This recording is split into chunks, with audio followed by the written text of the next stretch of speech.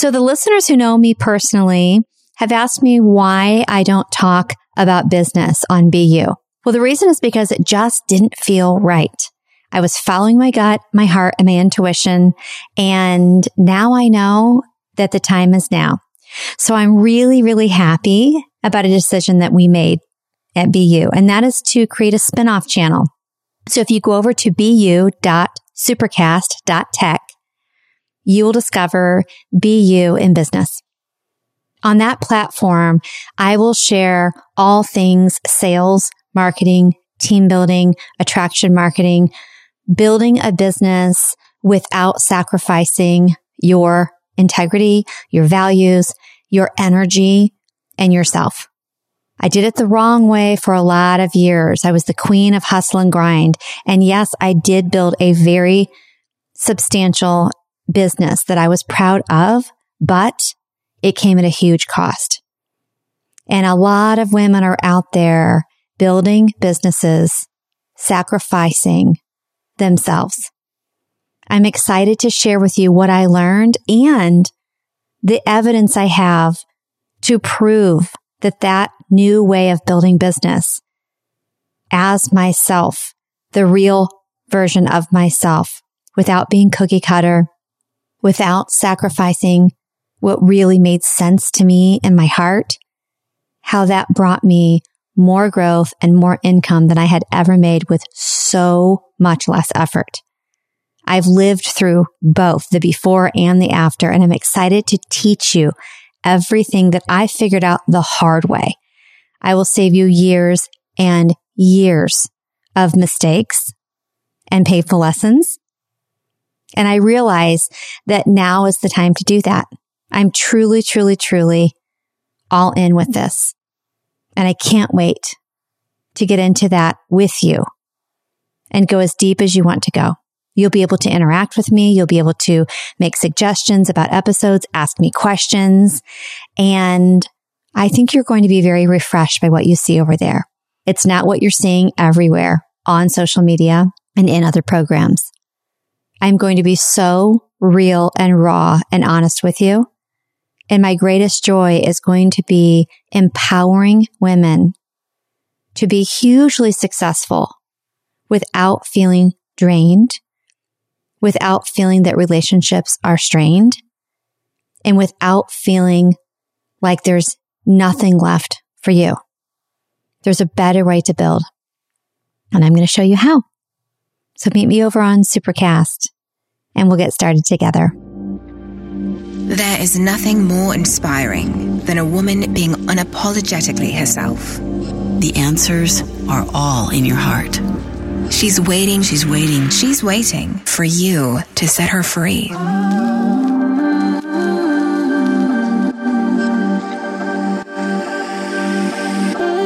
Welcome to BU Podcast. I'm Jill Herman, and I am so glad you're here. I was broke, insecure, and craved approval. But with grit, hustle, and sacrifice, I still built a successful multi-million-dollar business. 10 years in, burnout, I slowed down and looked inward. In that silence, I discovered that the same level of success could have come to me with much less effort and so much more joy. That's when I threw out the expectations of the world and chose to unbecome every single thing I thought I was supposed to be. And the real me was uncaged. It was far from easy. And in this podcast, I'll offer my entire journey as a roadmap so that if you're ready, you can finally be you.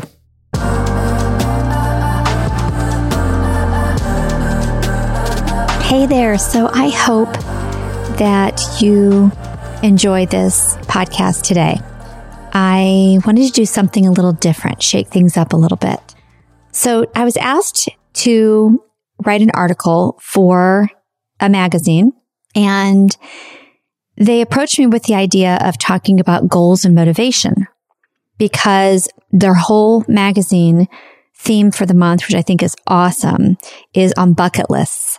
And so they were hoping that I would come in and do some coaching around, how to reach and attain the bucket list. And my first response was, obviously, I'm flattered and thank you so much. And are you okay with me twisting that a little bit? a little bit of a juxtaposition of that. What's coming to me is something else. And I'm so grateful to John Christensen, who said, yeah, go for it. So it's interesting that I'm reading you this article today, because just today in my IG story, I was talking about, and I had no idea that this would happen today, the connection. I was talking about you're always going to hear a no unless you ask the question. And so when I do decide to go for coffee, when I order at a restaurant, I like to order off the menu or ask the server, what is your favorite thing? Or could you do it this way instead of that way? And it's not because of a control thing. Definitely, I have control issues, but it's really just honoring that creative part of me and being willing to reimagine something and inviting someone else to do the same. Obviously, if you don't ask, it's always no applies to everything in life, like getting what you want, but also, allowing yourself to not do what's expected and not do what everyone else does. Whether it's, for me, going through the drive-thru at Arby's when I'm in a pinch and I know the food is not healthy, but if I'm in a pinch and I go through the drive-thru at Arby's, I'll ask them to wrap my sandwich up in dark leafy green lettuce instead of the bread. And at first they say, wait, you want me to do what? But then now that I've done it, there are two different locations that say, oh yeah, absolutely. I know who you are. Sure. I remember you asking for that, and they know what to do. And when I get coffee, it's always too hot for me. And I said, can you somehow make it not as hot? And she's like, well, yeah, we have a kid's temp. And I'm like, you have a what? She said, yeah, we have a kid's temperature. And I said, gosh, that should be out on the menu. And I also said, I never can drink a whole cup, even of decaf. I don't ever make it through the cup. And she's like, oh, we'll just ask for a short. What's that? It's not on the menu. So interestingly enough, I'm talking to you today about being presented with something that was on the menu and me asking if I could do something off the menu. So I'm going to read you today my twist on the bucket list. And I would love to hear your thoughts on this. Okay, you ready? Travel the world and visit every continent. Master a musical instrument. Become debt-free. Write and publish a book. Finally reach my ideal weight. Learn a second language. Swim with sharks. Attend a Super Bowl. Skydive. Send a stranger to college or pay off someone's mortgage. We're all familiar with the proverbial bucket list, yet most of us who have them secretly surrender to the truth that much of what lives on that list will never leave the paper nor escape daydreams. Some of us don't even have bucket lists, and when asked, we make something up about what the world tells us we should deem as experiences to covet. I'm one of those people. No bucket list. Is this because I'm so evolved? Quite the contrary. Like many adults, I've spent the majority of my life buried in my patterning and trauma responses and searching for safety in everything except living a life that doesn't need a bucket list. The compensation looked like overworking, overachieving, numbing, hiding, seeking approval from everyone but myself, and walking through life completely detached from my body, drowning in thoughts of inadequacy, shame, comparison, and fear. I was living in the past and in the future while forsaking the ultimate bucket list item, the now. I didn't think I deserved a list that lofty, and if I had one, it would have been written in invisible ink. When we examine the layers beneath every single adventure and experience that we hope to do or have someday, what does it give us? How will we feel when we check it off the list, and how will it feel to tell people we did? And then what does that give us? And when we have that, how will we feel? And when we feel that, what then? Try this with your bucket list items. When I insert bucket list item, I will feel X. And when I feel X, I will Y. And when I have and feel Y, I will be Z. As we recite these words aloud, whatever is revealed when our raw emotion appears, and it will, if one is willing to go deep enough, no matter how many layers need to be peeled away, now that is our ultimate bucket list. I'll feel seen. I'll feel loved. I'll feel safe. I'll feel important. I'll be enough. No safari nor skydiving experience can compare if they are merely distractions from the real prize we subconsciously seek. You see, we are searching for what we perceive we never received as children, and that wound morphs into a desire for accomplishments, experiences, and possessions. When we get those, especially the elusive ones, i.e. the bucket list, we hope to feel or get what we didn't feel or get in childhood. Those experiences we seek are not bad. Who doesn't want to see the Northern Lights or purchase a house and a car for a homeless family? Seeking adventure and having audacious dream goals is healthy. It's inspiring. But the ultimate payoff we subconsciously seek, to feel worthy, seen, and loved, cannot come from a checked off list. We trick ourselves into thinking that we simply need to check off more buckets to fill our own, which has a few invisible holes in it. What if we decided that we already have peace, love, and joy, and are seen, heard, and enough? What if we decided that we are the bucket list? We can choose this every day, every moment. It will feel forced and fake at first because we've spent a lifetime believing the opposite. But one day, once it's embodied, we will realize that it was always the only truth. We are. We always were. Then the adventures and the wouldn't it be cool if things become icing instead of the cake. We want them just because, and that's more than okay.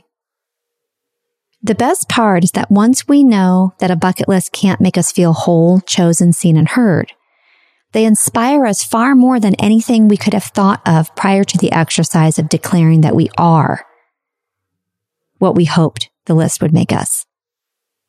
We start daydreaming about healing our old stories, forgiving ourselves for everything that still imprisons us, and letting go of resentment. We expand the time between stimulus and response. We see everyone as we want others to see us. We start appreciating our triggers as road signs and signals that lead us to what really needs healed. We need to control very little.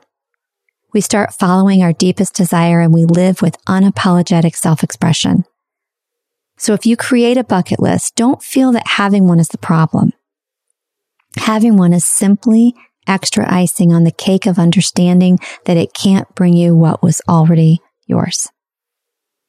So share your thoughts with us on this article. What are your thoughts on the bucket list? Do you have one?